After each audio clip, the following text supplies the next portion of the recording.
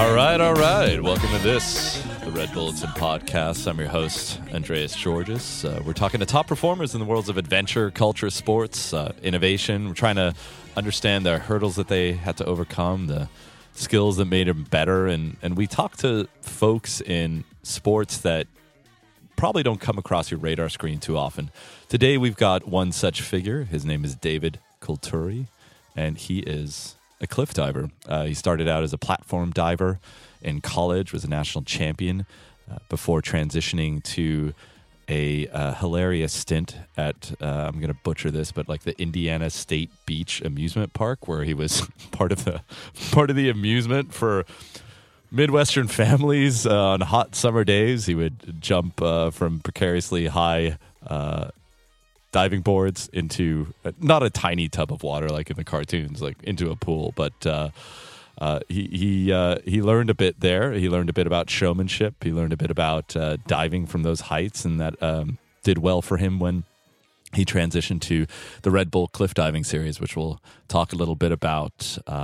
It's an interesting chat. It's all about controlling your fear. It's all about what we can learn from a guy who spends his time standing at the edge of boards looking down, or at the edge of cliffs looking down at the water below, and trying to harness those emotions in a positive direction. And it's also quite funny.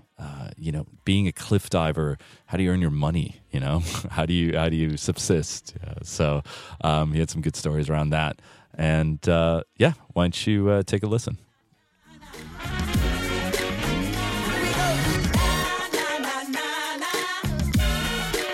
David Coulturi, you only did your first cliff dive at the age of 21, is that right? That's correct, yeah. Where was it? It was at, and the definition of cliff dive is a little tough to pinpoint exactly, but it was at an amusement park in rural Indiana at Indiana Beach Amusement Park and Resorts. Okay. Yeah, it was... set the scene.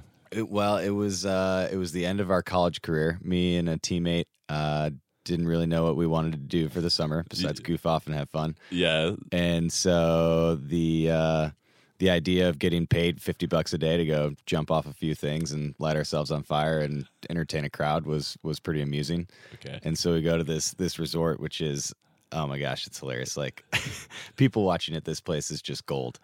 I mean, we're talking like grandmas in wheelchairs with like colored hair and cigarette packs in both their bikini tops, and just well, the it's best. a lot easier to get access to if they're in both parts of the bikini.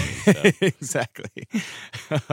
But it's built. There's a lake that's a dammed up river, and Lake Schaefer is what it's called, and there's the oldest running American ski show in the nation is at this park since like the 1950s. They've had amazing water, stunt, and ski shows.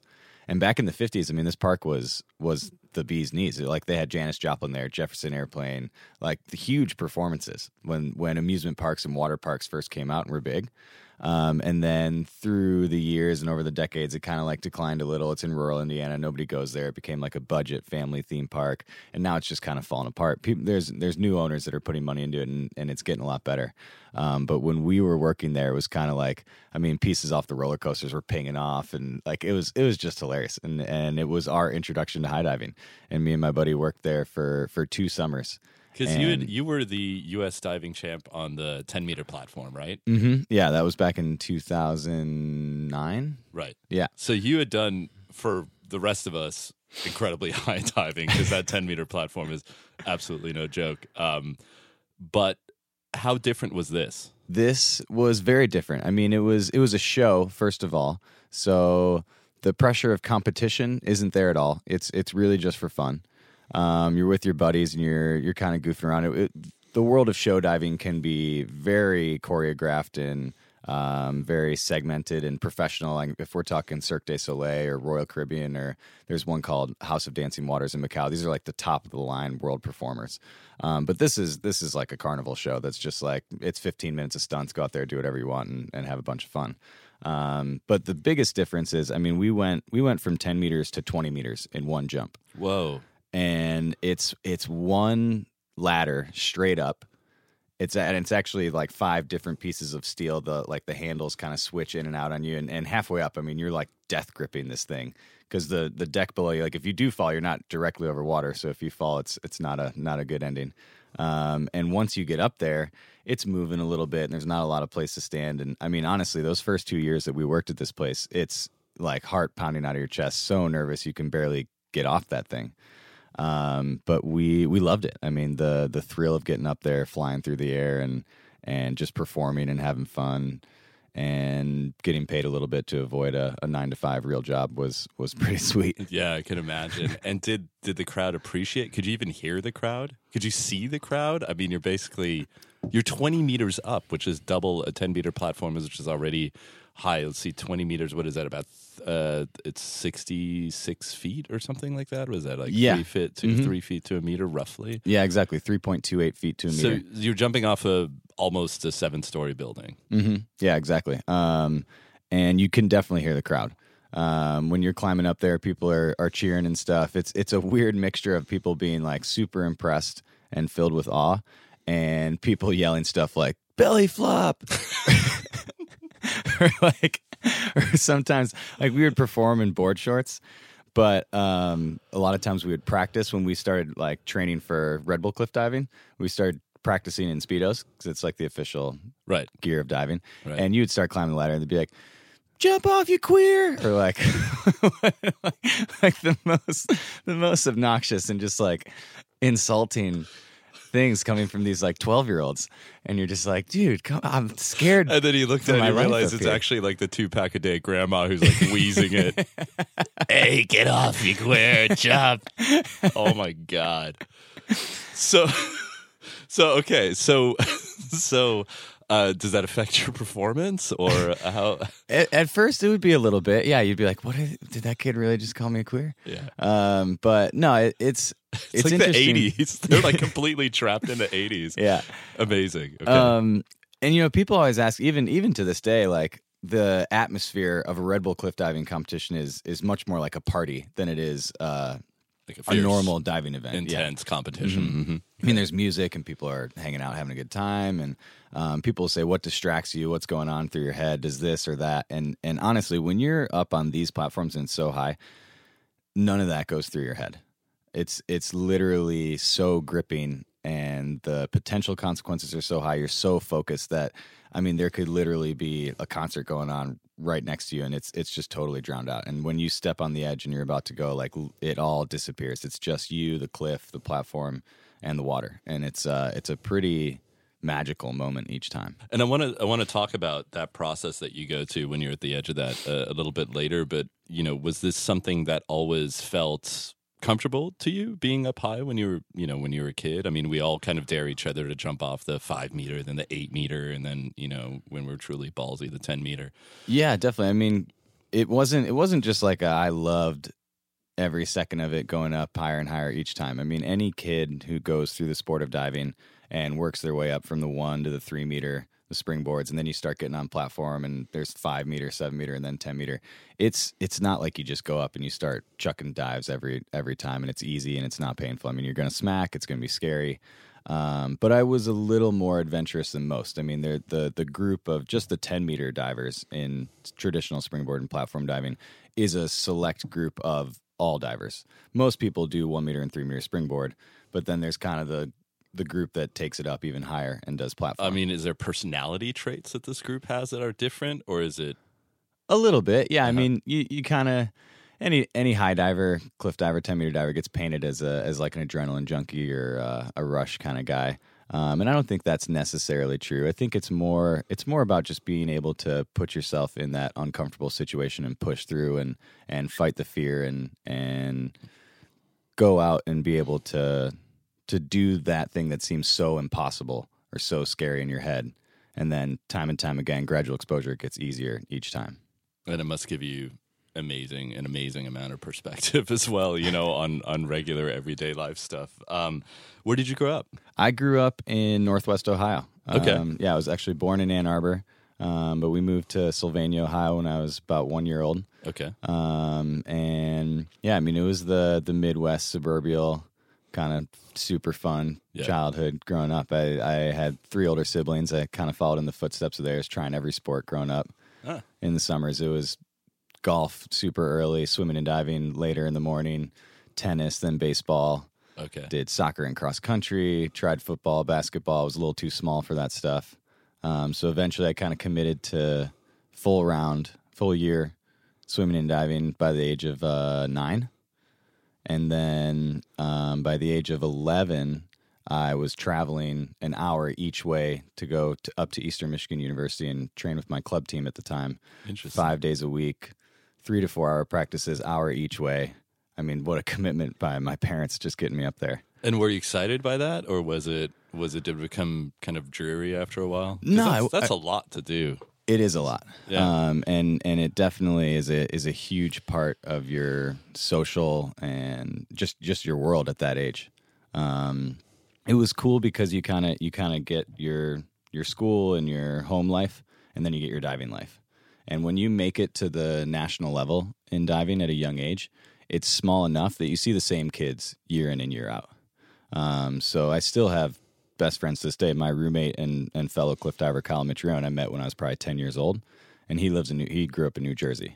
And I had friends that grew up in Florida or California, and you get to see those kids and develop these relationships multiple times throughout the year, and you're all getting to travel and compete in the sport that you love, and it's definitely a cool thing. But it is such a commitment, and it can be draining. I almost quit the sport when I was in high school, freshman year, starting to rebel a little bit, clashing heads with my coach and my parents, and just trying to be cool Dave for everybody, and getting caught up in whatever high school kids do. Yeah. So it can be tough at times, but pushed through, and really glad I stuck with it. And now I get to make a living doing what I love, which is unbelievable at times. Which is crazy, and you as a diver, I can imagine when you're applying to colleges, being a diver just is a benefit, right? Because if you're a football player, it's a hell of a lot more competition for that scholarship. Whereas you attended Purdue, right? Mm-hmm. Yeah. And did they have like a quite a good diving program? Was that something that you were really, that you made the decision because of that? They did. They had one of the best programs, and they still do. And when you're coming out of high school, I think if you're being recruited for any NCAA sport, it's definitely a different application process. And the schools recruit you straight out of the summer of your junior year. You start visiting schools. The applications almost take a back seat to the recruiting process. Bring you out for a whole weekend, show you the campus, talk to the coaches, talk to the academic advisors, the programs that you're interested in. And if you're at a certain level, you kind of have your own pick, which is pretty cool. Which is the level you were at then? I was at that time, yeah. Wow, that's pretty great. And did you already start doing 10 meter back then, or was this something you had? I had, yeah. You're allowed to compete from the 10 meter at 14 years old. 13 and under, you stick to 7 meter and under. Okay. By 14, you're technically allowed in the sport of USA diving and international diving. You're allowed to compete at that I wonder what happens between 13 and 14 that you're like better equipped to handle that. I don't.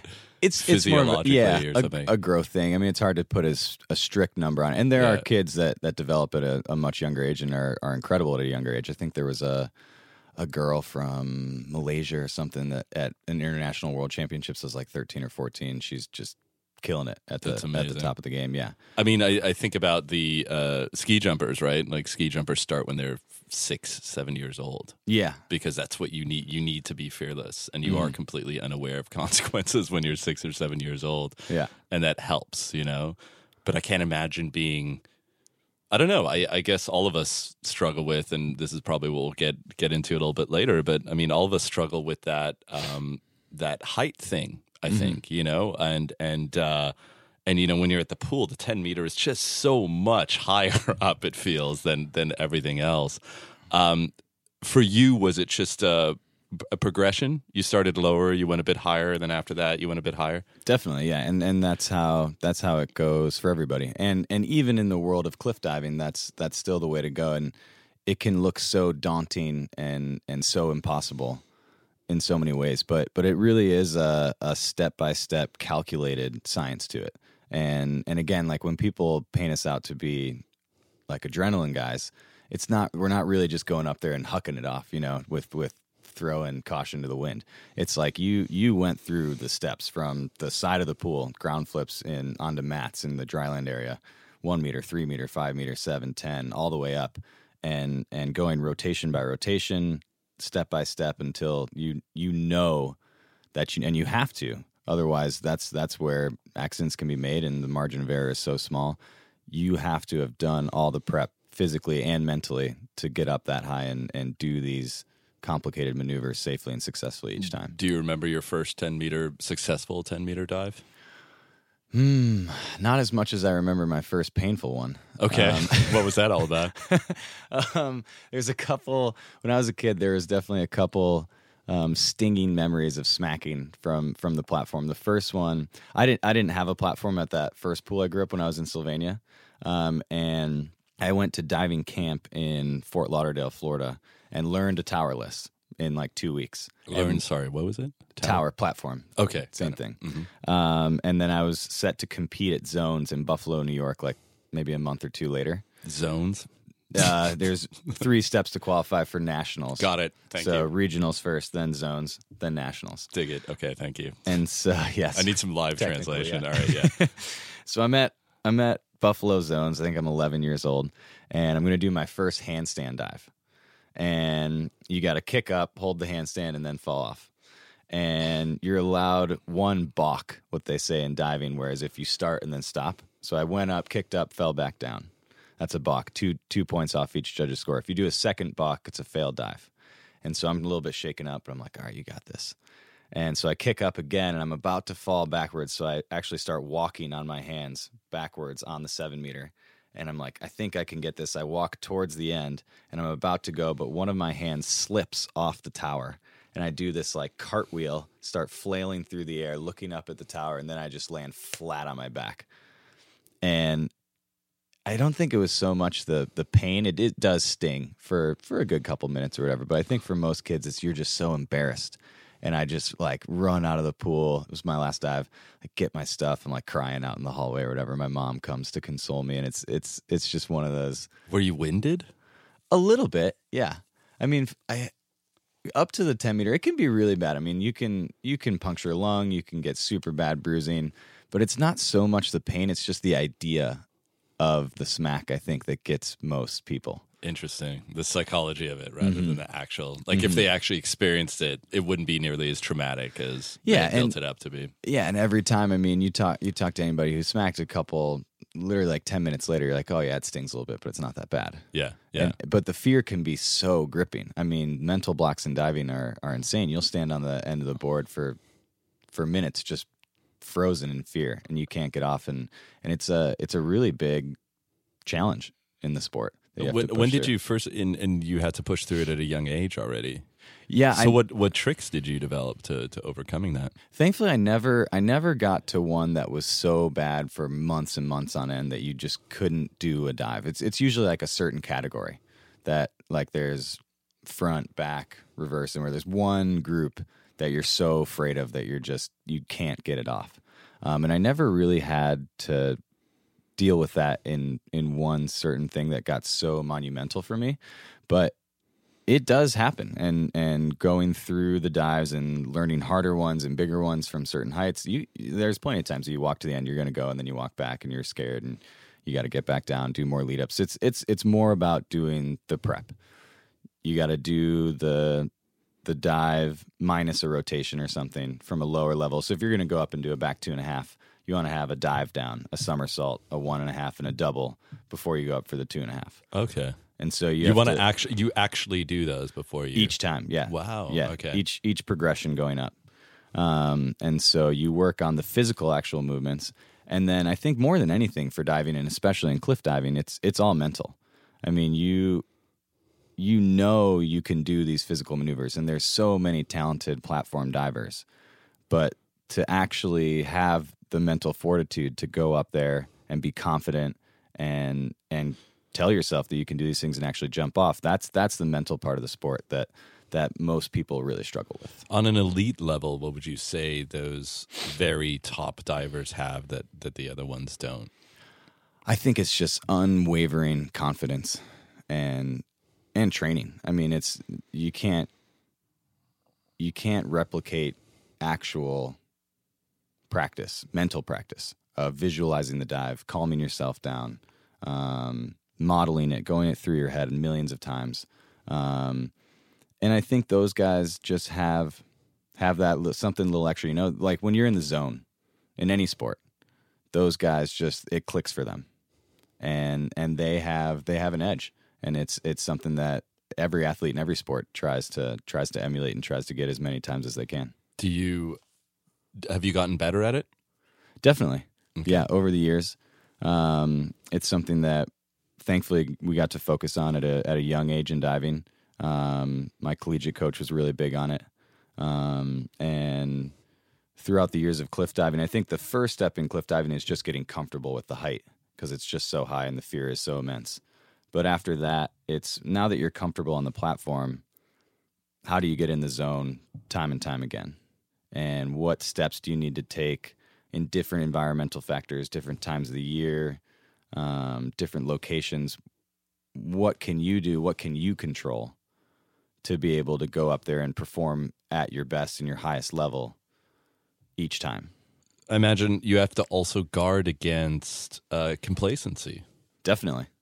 Because it becomes, I mean, routine's such a hard, it wouldn't be routine to the rest of us, but all of us do things regularly on a daily basis or on a weekly basis as part of our job that we just know how to do after a while intrinsically. You have to be careful about guarding against that, I imagine. Definitely. Yeah. It's, I mean, to be able to keep pushing yourself and doing more, working harder every day is a real challenge. And one of the unique things about cliff diving is that in its official state as a sport, it's so young that we don't have teams, we don't have coaches, we don't have facilities. This is like, it's really an individual sport from start to finish in every aspect. And so you have to be your own motivator, you have to be your own trainer, you have to be your own coach, you have to be your own program developer. You have to be your own agent in a sense and make a living 12 months out of the year when you only compete for maybe half of it. Right. So it's definitely a challenge to fight complacency and keep pushing. And if you want to be at the top, you got to work harder than everybody else, and you got to be ready to handle everything that comes with that. So when you're at the Indiana State Beach Amusement Park, amusing motorized grandmas and disrespectful children, did you were at you were 20 meters up there, did you then think, okay, this is something I'd like to continue, or did you really see it as just kind of like this finite, this is just a summer gig? The first year it was just a summer gig.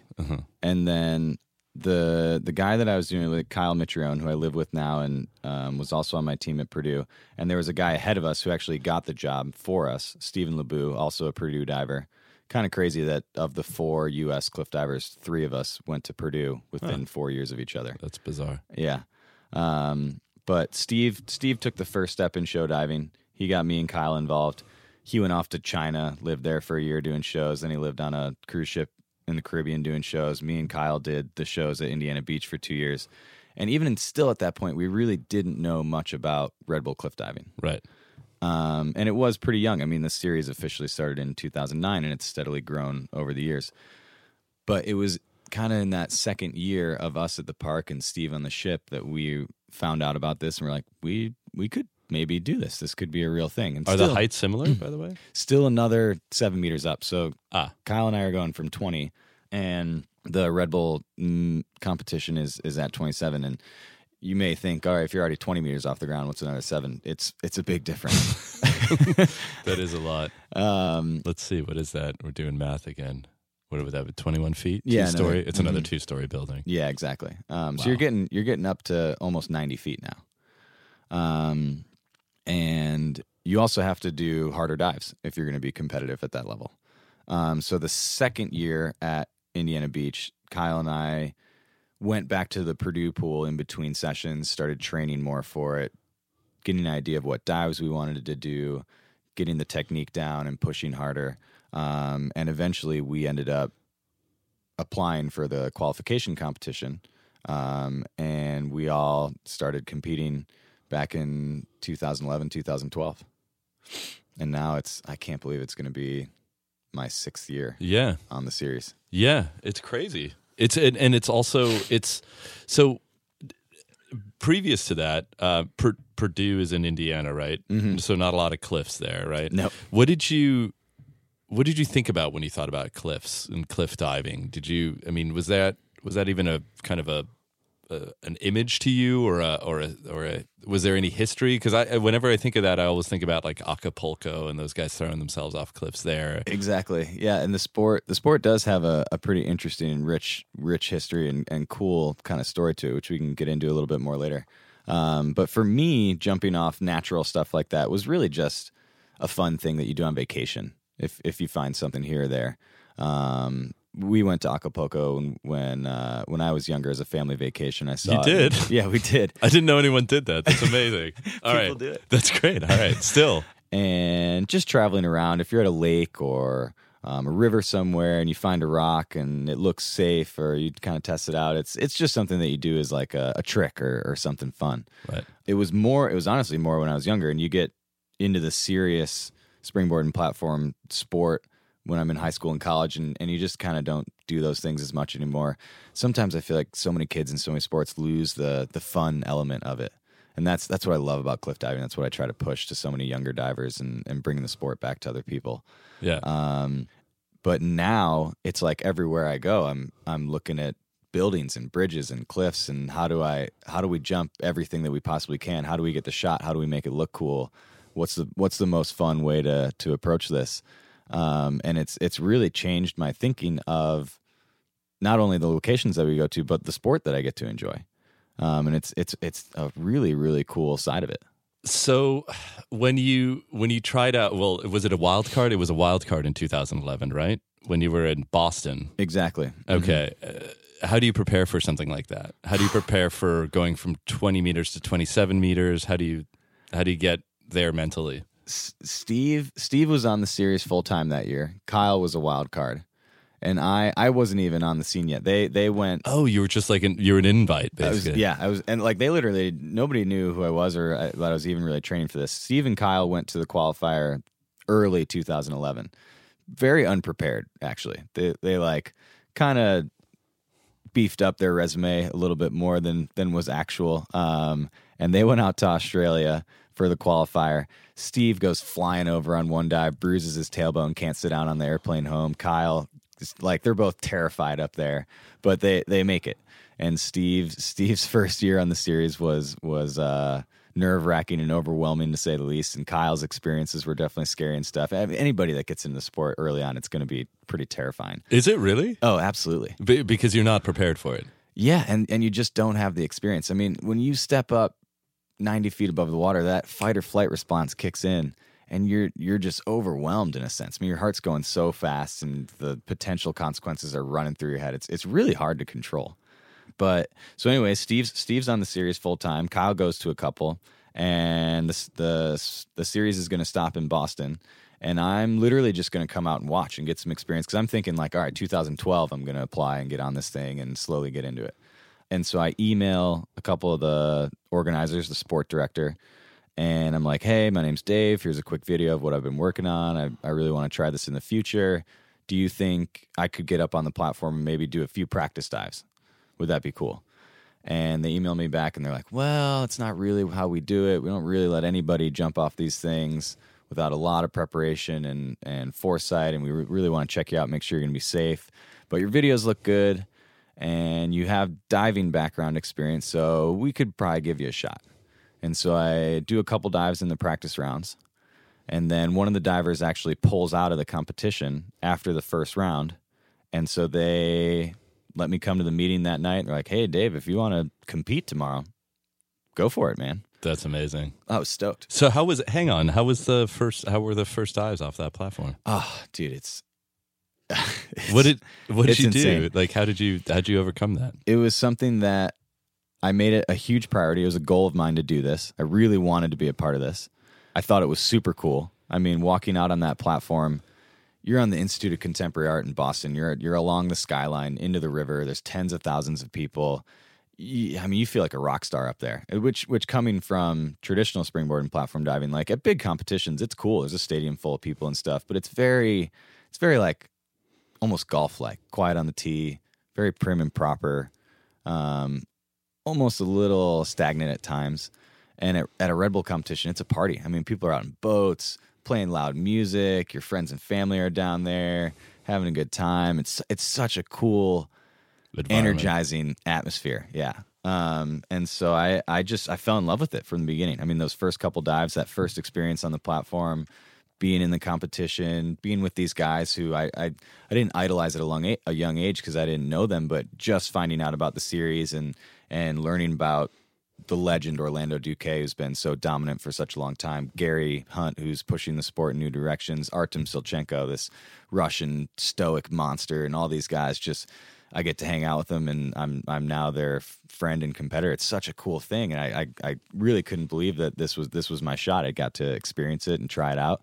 And now after Boston, I mean, I'm full steam ahead trying to make the team. And do you remember your first dive, your first competitive dive at Boston? What did you do? Absolutely, it was a front double half, a pretty simple dive. So front double somersault and with a half twist. And we should say also, you don't enter the water head first, which is really interesting and very atypical, right? I mean, this would be considered like really bad form in an official 10-meter diving competition. Yeah. But in cliff diving, it's absolutely vital that you enter feet first. Absolutely, because of the force of impact. So what would it do to your shoulder? Were you to dive headfirst into it? You would just get torn apart. I mean, you could maybe do it successfully and safely a couple times, right? But time and time again, from that height, your wrists, your elbows, your shoulders, your upper body muscles, if you hit at a little bit of an angle, I mean, tendons, muscles, they'll just tear apart. Because what speed are you hitting the water at? From 27 meters, you're going almost 60 miles an hour when you hit. Okay, and that takes 3 seconds from 90 feet to water, and in 1 second, an eternity. It can it must feel like an eternity. That's insane. The deceleration force is so crazy. You go in 1 second and about 14 feet of water. You go from 60 to 0, and it's just an immediate halt. Right. And that's why we go in feet first. Right. And even still, so you can get jacked pretty hard, even at a perfect entry, completely vertical. The water goes right in between your legs and tries to split you apart. You can get scorpion where your leg comes back and hits you in the head. Yikes. Pulls out to the side. If you're just a little short of vertical, the water gets you in the chin. It's really common for guys to get knocked unconscious in the water. It's like a punch. Yeah. It's like a heavyweight punch. Yeah, absolutely. And so it's a lot of flexibility that you emphasize. It's a lot of core work, I'm guessing. Yeah. What are you paying attention to physically on a 27-meter platform that you maybe didn't before? It's still a lot of the same muscle groups. Okay. In diving, you want strong, explosive lower body muscles and a really solid core, and those are the things that are gonna help you in cliff diving as well. And the technicalities of the sport are very similar. I mean, from takeoff, flight path, everything's almost identical. It's really just the height and the entry being feet first is the main difference. Okay. But there's little muscle groups. I mean, your adductors, your groin muscles are one that's very commonly injured in cliff diving. You have to pay attention a little bit more. And just making it through a whole season of cliff diving is a little bit more attention and hard work and just really being smart about it. And you're older. I mean, you get into the sport later. Now that the sport is becoming more popular and kids are getting introduced to it at a younger age, it's becoming more common for kids to come in at a younger age. But most of these guys, I mean, the average age on tour is probably 30, 31 years old. Right. And to make it through a whole season healthy is a tough thing, and not a lot of guys actually do it. A lot of us are fighting injuries throughout the season. Right. So 2011, they liked you. They liked your dives, right? And you felt buoyed by it, probably, right? Oh, absolutely. And I just imagine you were just describing the atmosphere at the Red Bull Cliff Diving Series.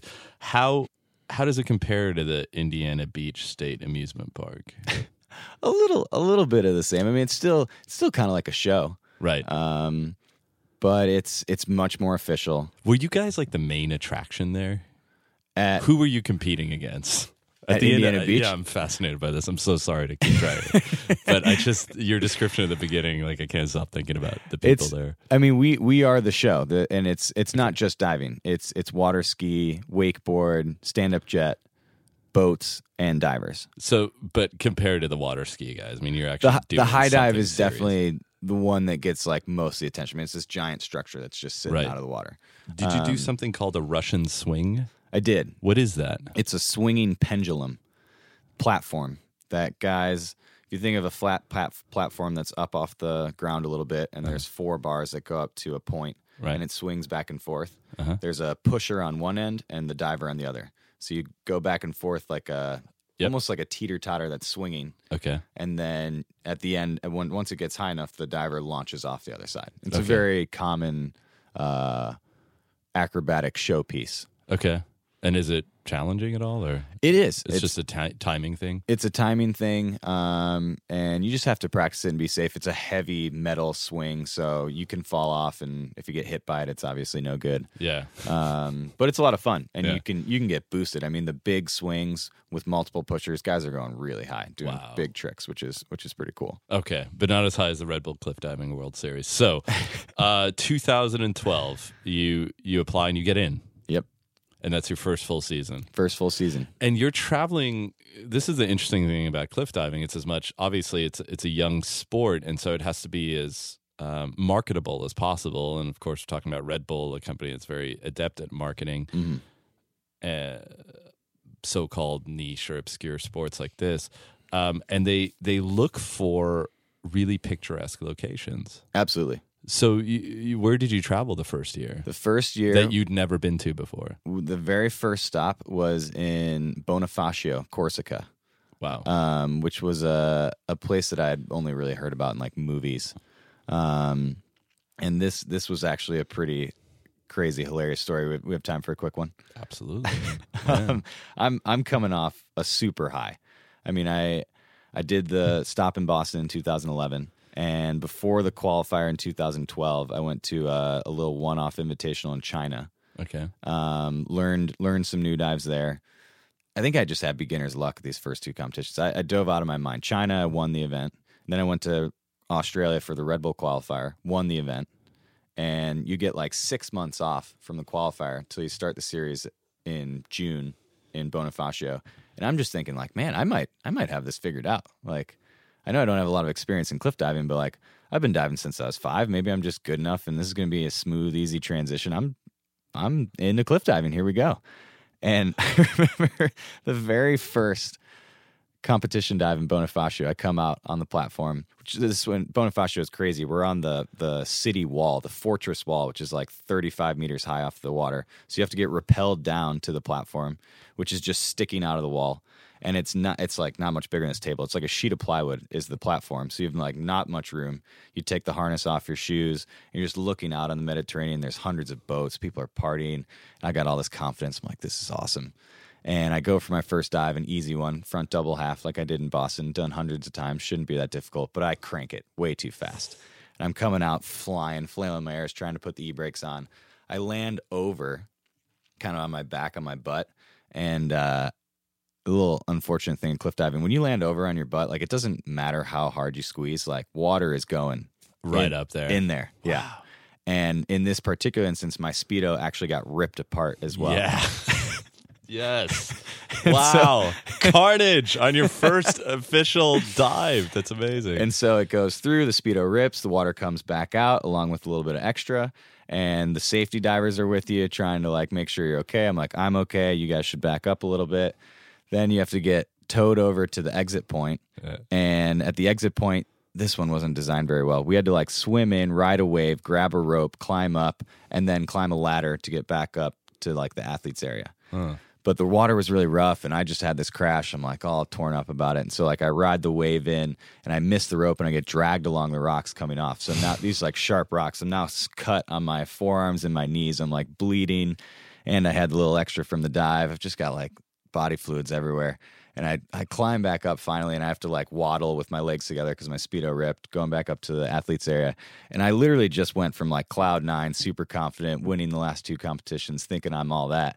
And now I'm covered in blood and poop. Yeah. And I've like, what did I get myself into? Yeah. And so that was definitely a wake up call to the world of cliff diving. Yeah, but you got an enema, right? Which is super healthy. I guess so. It's like colon cleansing. And with salt water, that's got to be. With salt water is doubly good. Doubly good. Yeah, I haven't done it yet, but you can do it where you used to live in Venice. There's a spot there or two. Anyway, it's supposed to really help you mentally as well, but in this case, it didn't help you at all. It was probably kind of a blow to your ego and your self confidence. And so, how did that second dive go? I mean, just getting back up there wasn't easy, but the rest of the competition went okay. I think I ended up getting like dead last or close to it. Okay. But it was maybe a bit more tentative on the next couple of dives. I can imagine. Exactly. Yeah. Okay. But it was the start of a long and tough learning experience that first season. Yeah. And still just not being super comfortable with the height, being afraid, not confident yet. And it was a process of even those first couple years until I really started to calm down and get comfortable with it and being more confident up there. Yeah. To the point of like actually going for it and knowing that you're going to be okay. Totally. And I mean, you've been cliff diving since 2012, but you've also still worked in the service industry as a bartender in 2013, 2014. This is what happens when you put that stuff on your LinkedIn, by the way. People like myself figure it out.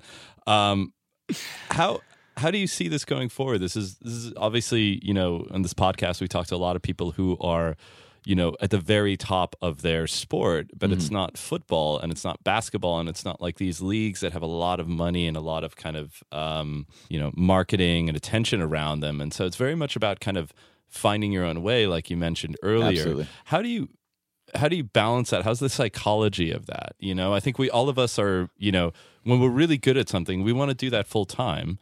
And especially if it's something as risky as what you're doing, yet you're forced to do, kind of like regular jobs like the rest of us just to make that dream happen. How do you balance that, like from a psychological perspective? It's definitely tough. I mean, the very first year on tour, before I even moved to Chicago, I was working in a research lab as a lab technician in Michigan. I was a bartender and a server, a substitute teacher. I've always been a diving coach on the side. Even now, I'm working part-time for my roommate's online company, just like data entry, trying to get a little extra to pay the bills on the side. It's tough, and I think any athlete in any non-mainstream sport can relate to that.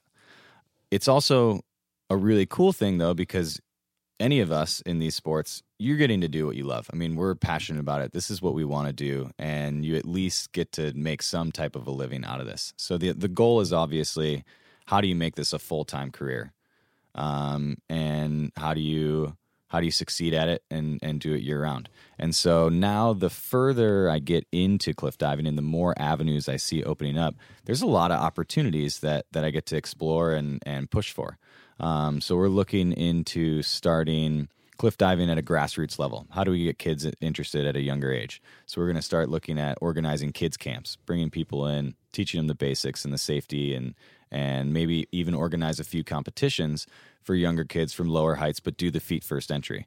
So those kids that are always terrified of the 10 meter, get them up there, do feet first stuff, and have a competition like that, and get them started younger. I've done a few public speaking engagements, just talking about my experiences, what is cliff diving, what it's been like, and how can I relate that to other people.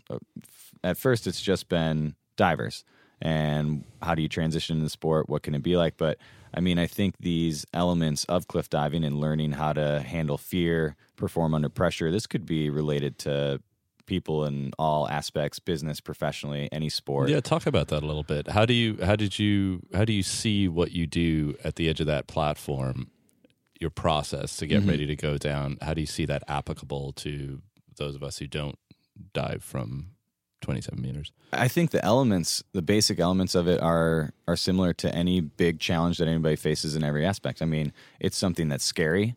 It's something that can be controlling. It's something that you want to conquer, but you just don't really know how. And it has very real, very physiological responses, faster heart rate, rapid thoughts you can't really control. And that has serious consequences, whether it's a fear of public speaking or talking to significant others, sharing your emotions, performing at a business meeting, anything like that. Those have very similar elements to it. So the process of handling that and conquering it, of preparing, in my sense, physically doing preps of somersaults from lower levels and stuff isn't what you're going to do before going into a boardroom or a talk, but doing that prep, doing the physical prep of taking notes, being prepared. What do I need to plan? What do I need to know going into this? And then the mental prep, I think, is something that everybody can relate to, visualizing and relaxing and going through your head. What do I really need to do? What can I control to succeed at this challenge? Do you think of the worst case scenario as well? No, you don't. You don't want to. You don't. You always think of the best case. Yeah, I think the worst case scenario, that's part of the fear. That's what's going to happen. Right. And that still happens to me. I mean, when I'm visualizing a dive in my head, if I'm having a rough day or I'm not on top of my mental game, I'll picture a dive in my head and just somehow I imagine myself smacking at the end. I'm like, why did I I'm controlling what my thoughts are. I'm visualizing this dive. Why did I just see myself eat it? Yeah.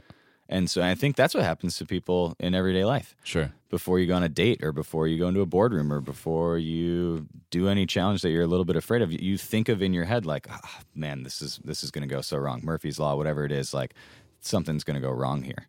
And so being able to combat that and being able to prepare mentally and physically is something that I think everybody can relate to and everybody could use help with, and everybody wants to know how to defeat their demons and their challenges. Right.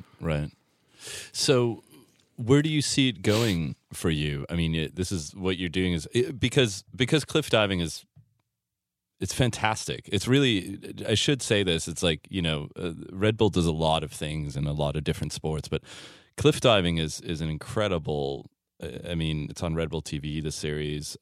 It's an incredibly visceral, exciting presentation of the sport, and it's a sport that's very elemental and basic, right? It appeals to like the very, the base fears and instincts that we have in all of us, so there's something there, but how do you see the sport growing? I see it twofold. I see the sport growing in a professional sense, and you're right. The sport itself is so captivating and so cool, and the locations I think add a huge element to it. Mostar was that Bosnia where you jump off the bridge. It was unfortunately destroyed, but then rebuilt again, like this beautiful ancient bridge. I mean, absolutely. What you're like Denmark? Don't they dive off of the Opera House? The Opera in Copenhagen. House, incredible. It's such a cool mix of urban places like Boston, the Institute of Contemporary Art, Copenhagen, the Opera House.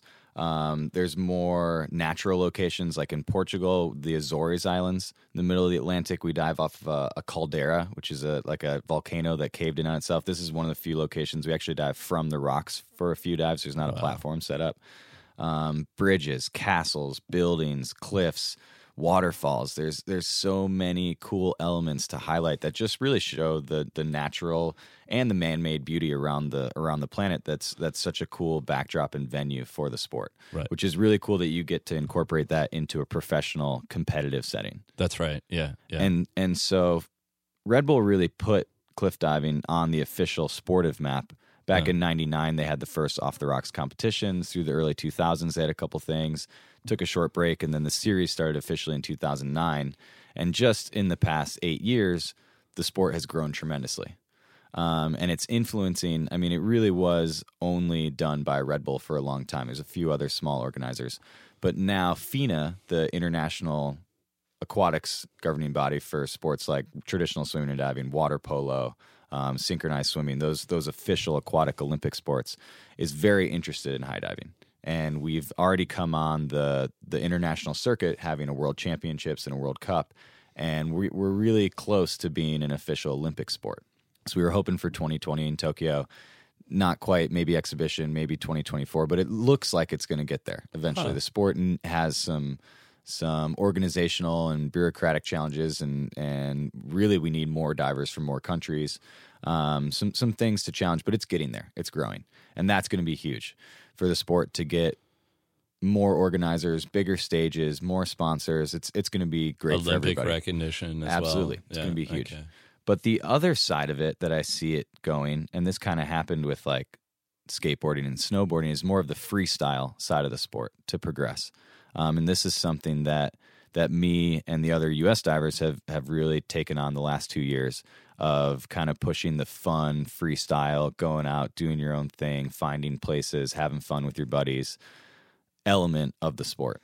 And we created like a docu-series kind of reality thing of our travels, going to the competitions. And yeah, you get a little bit of the official competitive sport, but you also get us like traveling and goofing around and knocking on people's doors in Polignano, Italy, and convincing some Italian family to let us like jump off their terrace into the Mediterranean. And filming it, of Yeah, course. yeah, exactly. And being more creative. And we've done trips. Red Bull organized a trip to Indonesia where we lived on a sailboat for 9 days, and no competition, just friendly, fun exploring. Yeah. It's pointing out what you want to climb and dive and Yeah. go make it happen. Yeah. Yeah. And just sharing that passion and love and freestyle element of the sport with other people, to where it grows and expands and can get a bigger stage, which would be really cool. That would be amazing. And how do you see your own progression in it? Just being a little bit at the forefront of that, you know? Yeah, and it's tough to get people to commit to it, you know? I mean, it's obviously so catching at first, and I think very few people would see a clip of cliff diving and be like, oh, whatever, you know? It excites you. It's really cool. I think people can get behind it. Yeah. But to convince people to really commit to it, to commit resources and finances and make a full project come together for a purpose, whatever that may be, can be tough to finalize. Sure. And so myself and my teammates and my friends, we're trying to push that. We're trying to be at the forefront of that and get more people involved and bigger names and bigger projects going. And one day you'll probably make a triumphant return to the shores of Lake Schaefer, the Indiana State Beach Amusement Park. Yeah, Indiana Beach State. I mean, I don't know how to say it. Anyway, David, thank you so much for coming by. That's been really good. Really appreciate it. Thank you for having me. It's been All right. awesome. Awesome. Cool.